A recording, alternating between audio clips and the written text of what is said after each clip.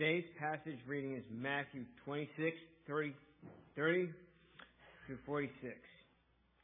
When they had sung a hymn, they went out to the Mount of Olives. Then Jesus said to them, "You will all fall away because of me this night. For it is written, I will strike the shepherd, and the sheep of the flock will be scattered. But after I am raised up, I will go before you to Galilee." Peter answered him, "Though they all fall away because of you, I will never fall away." Jesus said to him, "Truly I tell you this, very night before the rooster crows, you will deny me 3 times. Peter said to him, "Even if I must die with you, I will not deny you." And all the disciples said the same. Then Jesus went with them to a place called Gethsemane. He said to his disciples, "Sit here while I go over there and pray." And taking with him Peter and the 2 sons of Zebedee, he began to be sorrowful and troubled. Then he said to them, "My soul is very sorrowful, even to death. Remain here and watch with me."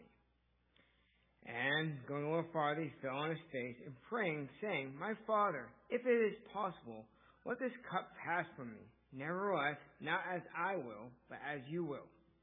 He came to the disciples and found them sleeping. And he said to Peter, "So you could not watch with me 1 hour?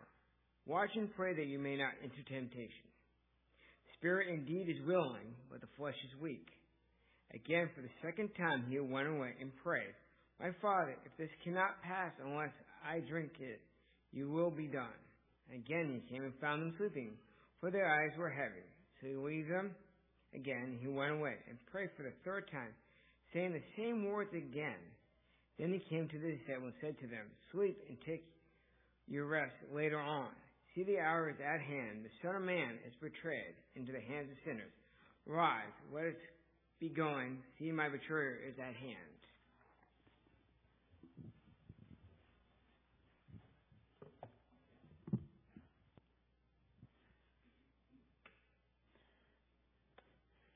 In the Revolutionary War, it was the battle at Saratoga.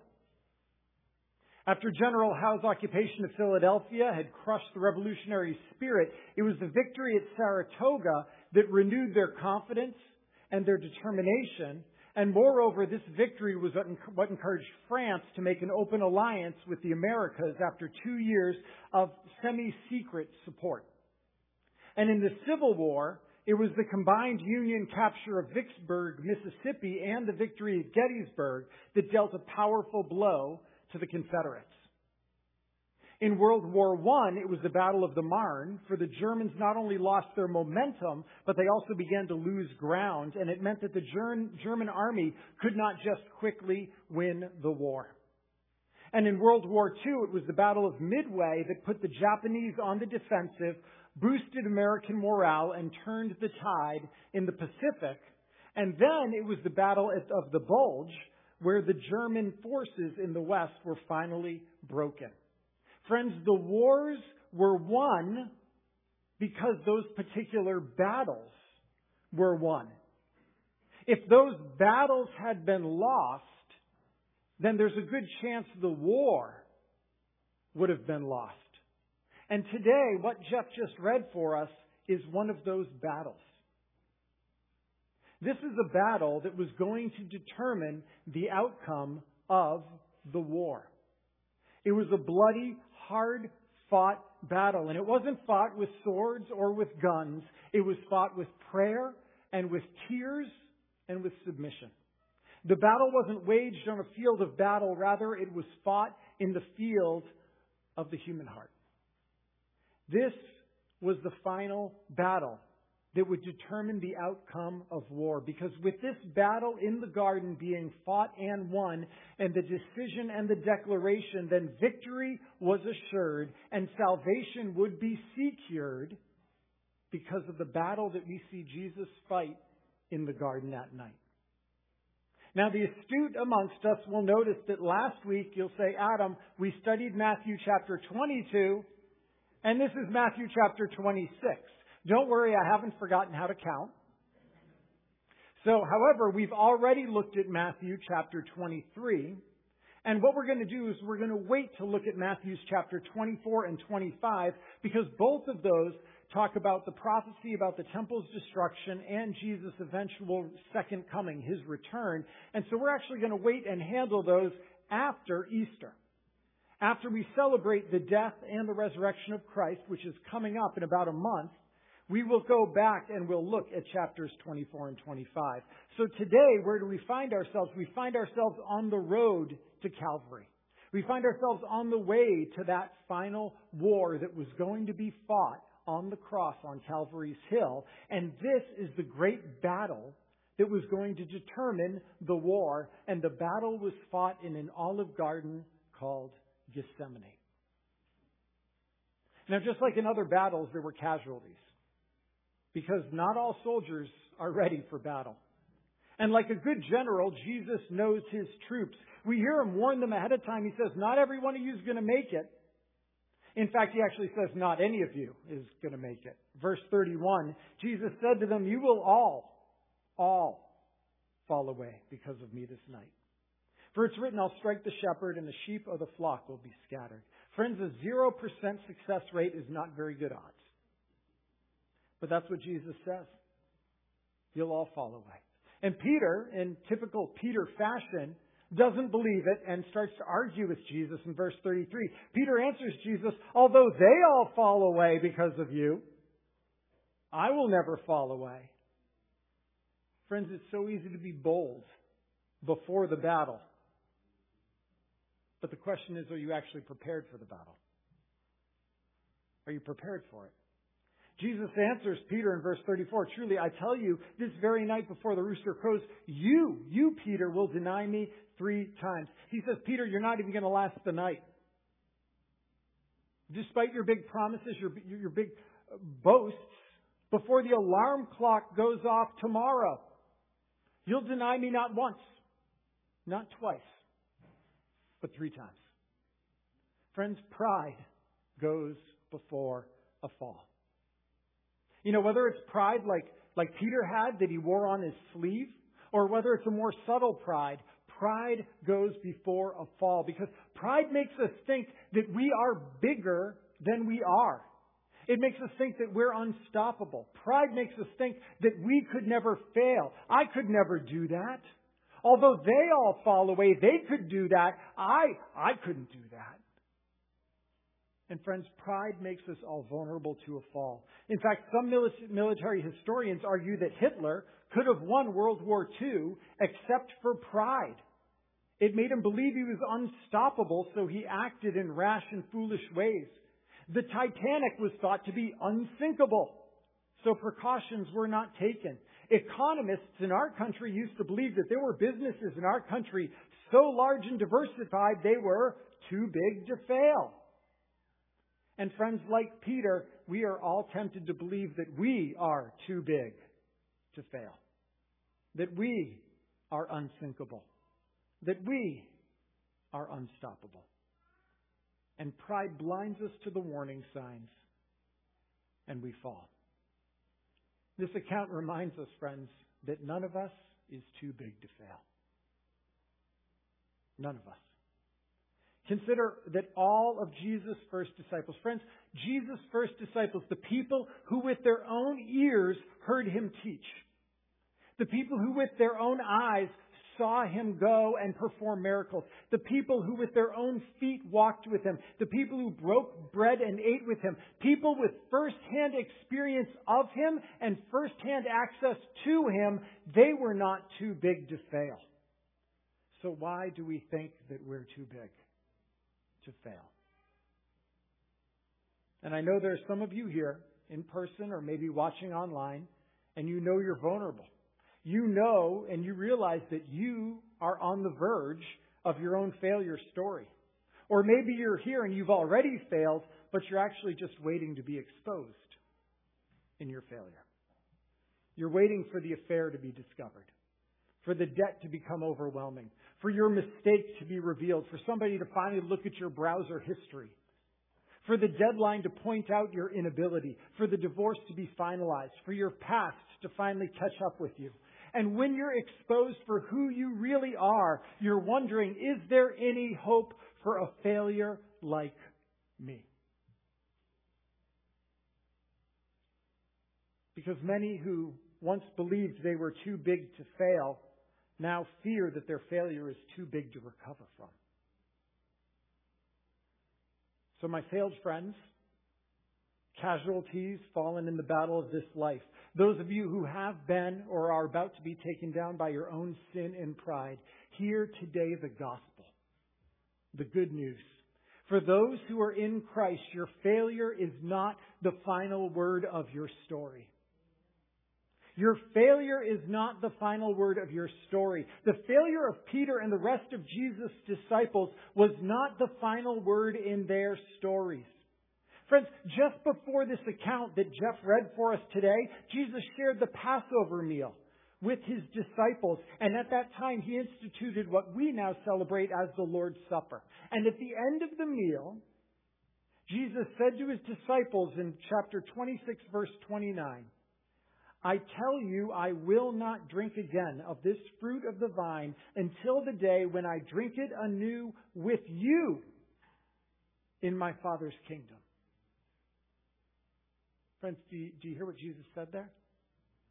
I'm going to drink and eat this meal again, and it will be with you. You're going to fail.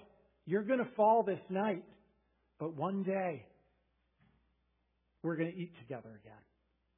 Friends, this is the gospel. Jesus predicted their failure, but He yet predicted a future with Him. Because this is the gospel. Despite our failures, Jesus offers us a future with Him. Because we all, like the disciples, we stumble and we fall. We make big promises and we fall on our faces. I'll never deny you, Jesus. I'll never fail you. I'll never lie to my spouse. I'll never lust after my coworker. I'll never cheat on my taxes. I'll never gossip about that person. I'll never drink too much. I'll never lash out at my children in anger. I'll never look at pornography. I'll never be ashamed and silent about you, Jesus. And then we fail. But friends, that failure doesn't have to have the final word about you. Jesus wants to have the final word about you. By His grace, when we confess and repent, we are promised a future with Him. It's like we opened the service singing this morning, by your Spirit I will rise from the ashes of defeat. The resurrected King is resurrecting me. Friends, that is the gospel. That's the good news. From the ashes of our defeat, of our failures, the resurrected King is resurrecting us so that we can follow Him and so that we might have a future with Him like His disciples. Your failure does not need to be final. It does not need to have the final and authoritative word in your life because we follow a resurrected King who is resurrecting us from the ashes of our defeat, from the brokenness of our prideful promises, from our failed resolutions, from our feeble efforts. By His grace and power, He raises us to second chances. This is the gospel. It's the good news that we so desperately need. And friends, if you are here this morning, defeated, confess, repent, and by His grace, rise.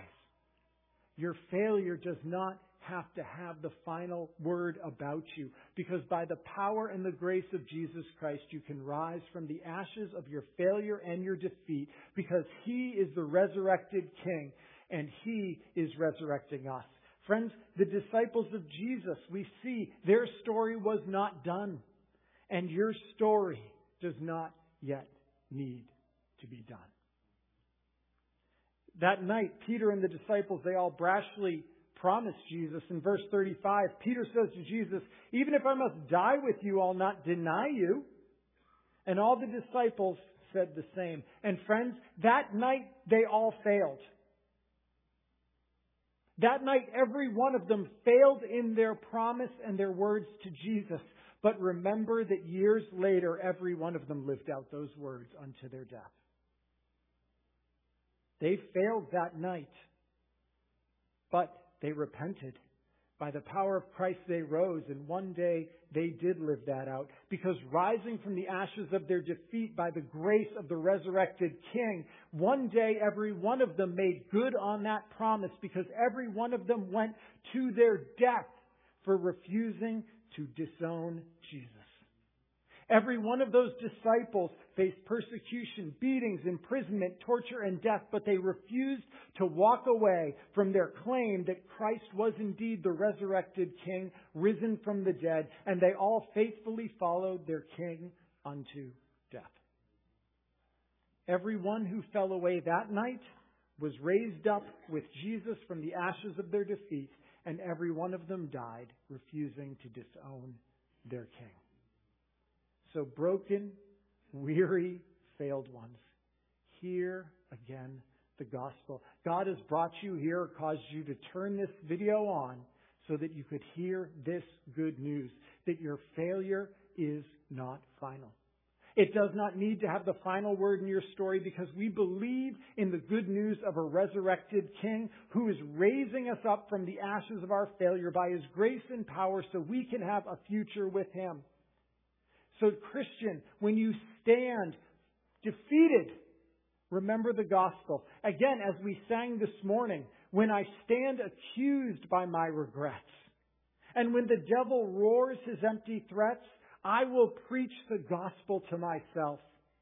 I am not a soul condemned, for Jesus Christ is my defense. So, follower of Jesus, when your doubt and shame hangs over you, cling to the gospel. You are not a soul condemned, for Jesus Christ is your defense. How do you need to believe and receive and experience the gospel today? Maybe for the first time. Maybe again. Because Jesus knew His disciples were going to fail that night. In part, they fell because, friends, they hadn't prepared for the battle. You know, it's important, friends, that every war in your life is going to be decided, and most likely it won't be decided during the war itself. Every war in your life that you fight is probably going to be determined by the battles that lead up to the war. Because almost every time a war is lost, it's because battles preceding the war were lost. I've run a few marathons now. And whether or not I cross the finish line is not determined on the day of the marathon. It's determined at 5 a.m. on a cold Tuesday morning, and whether or not I get my rear end out of bed and go run.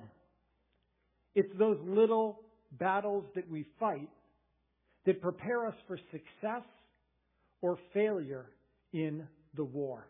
Friends, if the war is for you to be faithful in your marriage, but you're losing the daily battle against apathy and selfishness, if the war is to be faithful in your marriage, but you're surrendering the daily battle to lust and pornography, if the war is to be faithful in your marriage, but you're fraternizing with the enemy, allowing someone other than your spouse to be emotionally intimate with you, if you cede the battles, my friends, you are going to lose the war. Those daily battles, those seemingly little habits, those deceptively small defeats, that's where the war is going to be won or lost. And that's why Jesus calls His disciples in the garden to pray. He says, come and pray, because He knows that they're going to be tempted. He knows they're about to fight a war, and He says, then come battle in prayer so that you don't lose the war. Verse 41, watch and pray that you may not enter into temptation, because the spirit indeed is willing, but the flesh is weak. Disciples of Jesus, this is how we fight our battles. We battle in prayer. And many wars in your life are going to be won or lost based upon the battlefield of prayer.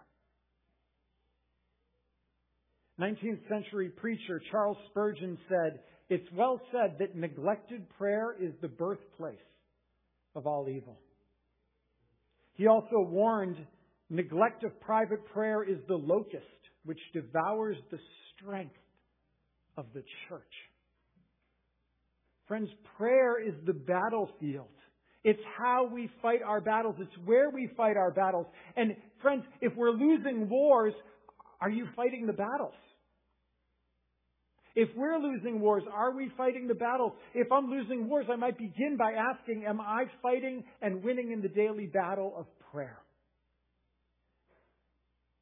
If winning the marathon is determined on the early Tuesday morning, friends, so is winning the war in all the struggles and temptations of your life. It's determined by that early morning, regular prayer.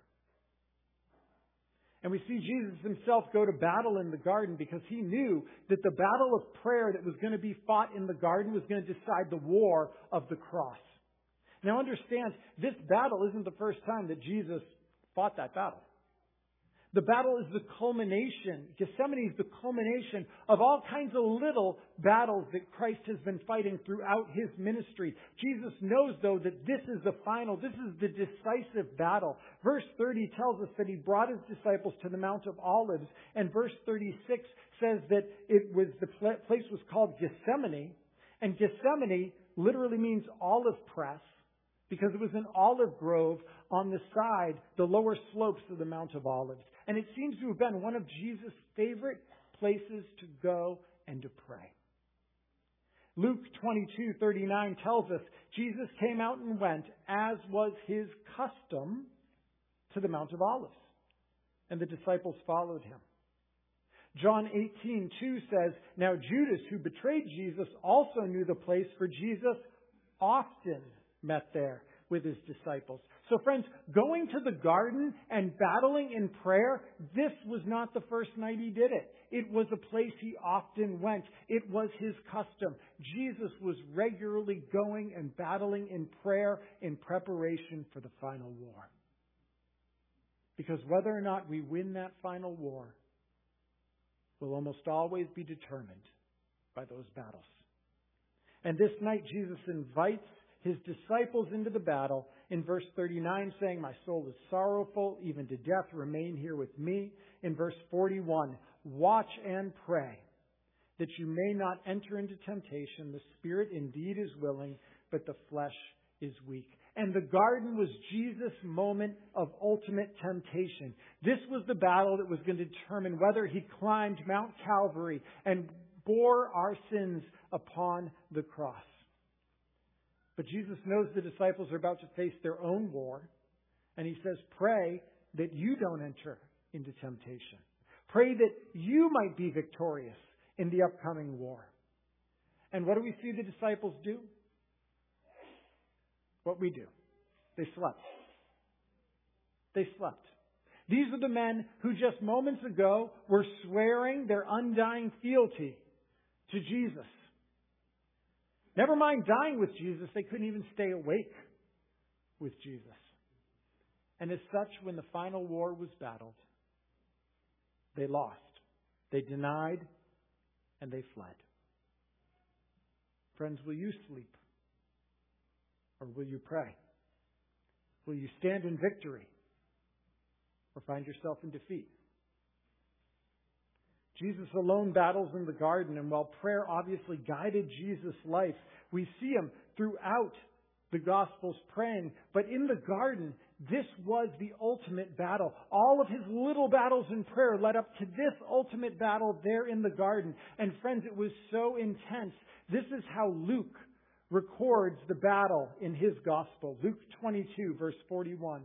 Jesus withdrew from them about a stone's throw, knelt down and prayed, saying, Father, if you are willing, remove this cup from me. Nevertheless, not my will, but yours be done. And there appeared to him an angel from heaven, strengthening him. And being in agony, he prayed more earnestly, and his sweat became like great drops of blood falling down to the ground. Now, friends, Jesus kneeling down in the garden may not seem strange to us because kneeling is a common posture of prayer for us. However, in the Jewish culture, more often than not, when men prayed, they didn't pray kneeling down. They prayed standing with their hands upstretched to heaven. So for Jesus to be so overwhelmed that he fell down upon the ground and begging begging in prayer, as if it was so much for him to bear. He cries out to the Father. Mark tells us he cried out in Aramaic, Abba, Father, a term of intimacy. If you're willing, remove this cup from me.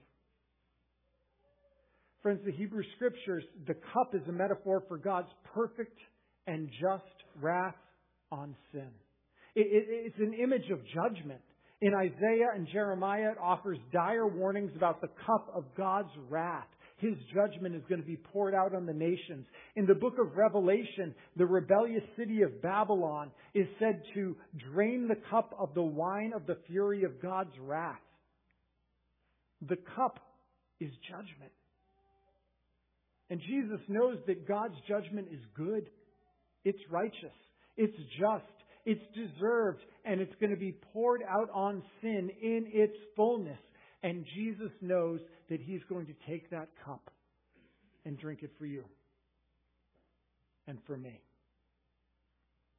Again, 19th century preacher Charles Spurgeon, I love how he wrote this. He says, all the wrath due to Christ's people was condensed into that one cup of which Jesus began to drink in Gethsemane. As He put His lip to it and tasted it, so terrible was it that it covered Him with bloody sweat. But He never ceased to drink until He turned the chalice upside down, and not one black drop was found lingering there. And that one tremendous draught of love, the Lord has drunk damnation dry for His people. There is therefore now no condemnation to them which are in Christ Jesus. How could there be when Christ endured it all? Friends, that's the gospel. That's the gospel. Christ has borne judgment for us. It's what we sang this morning when we sang the mystery of the cross. I cannot comprehend the agonies of Calvary. You, the perfect Holy One, crushed your Son, who drank the bitter cup of judgment reserved for me.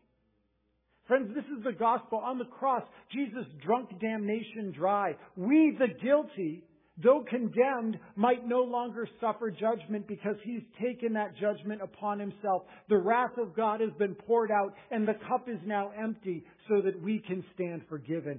Church, this truth should move our hearts to worship. This should fill our eyes with tears because this should cause us to fall down on our knees because this is the gospel. Church, we look upon the mercy of Christ and it should break us and overwhelm us. The power of the Spirit should move us to respond with a life of praise and thanks because there is no more condemnation for those who are in Christ Jesus. And if you're here or watching online and you do not know for yourself so great a salvation, then I would invite you to come at the end of the service, talk to me, come pray with one of those who will be up front after the service. For we would love for you to know the hope and the gospel of Jesus Christ. Because the other side of good news is bad news, and the bad news was drunk dry by Jesus. He paid it so that we don't need to. God's wrath overflowing has been drunk dry. Jesus knew how horrible this was going to be, and He tasted it in Gethsemane, and He fought that battle so that He was ready for the war of the cross. And we hear Him pray in verse 39, My Father, if it be possible, let this cup pass from me. Nevertheless, not as I will, but as You will. Friends, if that battle had been lost, the war would have been lost, and we would have been lost. Because there would have been no cross, no sacrifice, no salvation. Jesus prayed in anguish and exertion and distress until His will was wrestled down by the will of God. And friends, that was the battle. The battle that Christ fought is the battle that every one of us needs to fight. Not my will, but Yours be done. Friends, that's the battle that we face daily. Will we let God in prayer wrestle down our will so that we will do His will? Not my will, but Yours be done. Prayer is not meant to get your own way. Prayer is not meant to get your will. Prayer is meant to submit your will to His will. The battle of prayer prepares us for the war. And we need to pray that our will might become His. Evangelist D.L. Moody declared, "Spread out your prayer before God and then say, 'Thy will, not mine, be done.' The sweetest lesson I've learned in God's school is to let the Lord choose for me." And friends, that's easy to say, but that's hard to do. But prayer is a battle. And praise God that in the garden, Jesus battled and His will was submitted fully to the Lord's will. And because of that, the war was won. Because of that, salvation was won. Because of that, we have hope. And so, friends, as you come to the garden, whose will is going to be done? Whose will is going to be done in your life? And it's hard. It's a hard question because, friends, if God was willing to sacrifice His Son's life for the salvation of the world, what about your life? Might God sacrifice your comfort, your convenience, your possessions, your property, your will, your very life, that His will might be done in and through you? It's what He asked of Christ. And why would we expect anything less? Church, we need to return regularly, time and time again to the garden, battling that our wills might be surrendered and subdued to His will. Not my will, but yours be done. What would change? What would change in your life if that battle was regularly fought in prayer? How might God use you and change you if you regularly came to Him and let your will be submitted to His? That battle was the turning point that decided the war. Friends, as you're fighting wars in your life, as you kneel in the garden, whose will is going to be done? Let's pray. Father, help us. Help us to bend a knee to You. Help us to submit our will to Yours. And thank You for Christ, who battled in the garden that night so that the war against our sin might be won, so that we might be redeemed, so that we might be forgiven, so that we might be made Your people. Oh, Father, how great a love You have shown. And we're so grateful, forever grateful. We respond, Father, in praise. We respond in worship. We respond by laying down our very lives. Be honored and be glorified in us, Your people, now and forevermore. Amen.